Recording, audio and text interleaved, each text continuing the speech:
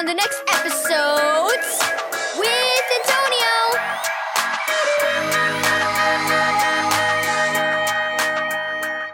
Thank you, Keys for Kids Ministries, for this daily devotional.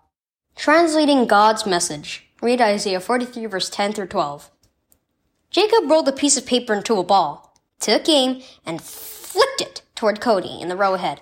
It hit its mark, but by the time Cody looked around, Jacob was staring right straight ahead.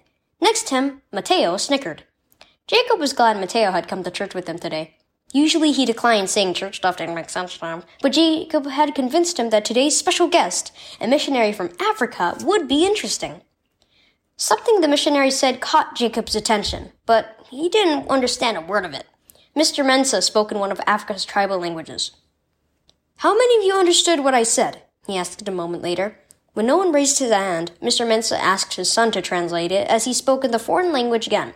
His son repeated his words in English, so this time all the kids understood. In Africa, we translate the Bible into language of several different tribes so the people can read and listen to it in their own tongue, said Mr. Mensa.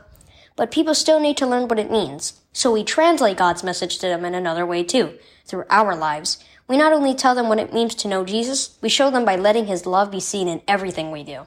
We help Him with their work and treat them fairly, share with them, help them solve problems, and are really kind to them. Mr. Mensa looked around the group. Maybe you have friends who aren't Christians. Out of the corner of his eye, Jacob looked at Mateo.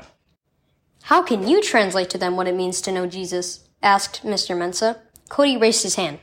"By sharing our stuff." "By forgiving them when they say something mean," someone else suggested. "By bringing them to church," Jacob said, sitting up a little straighter. But he felt his face go red when he heard someone else say, "By saying it quietly so they can pay attention and hear the message." Mr. Mensa nodded. "Good. Let's ask God to help us all be good translators of His word so that others can know who He is and what He's done for them. Share God's message and how you live. Key verse. You will be my witnesses, telling people about me everywhere, to the ends of the earth. Acts 1 verse 8. Are you a Bible translator? Do your actions reflect the message God gives us in His word? That Jesus loves us and gave His life so our sins could be forgiven?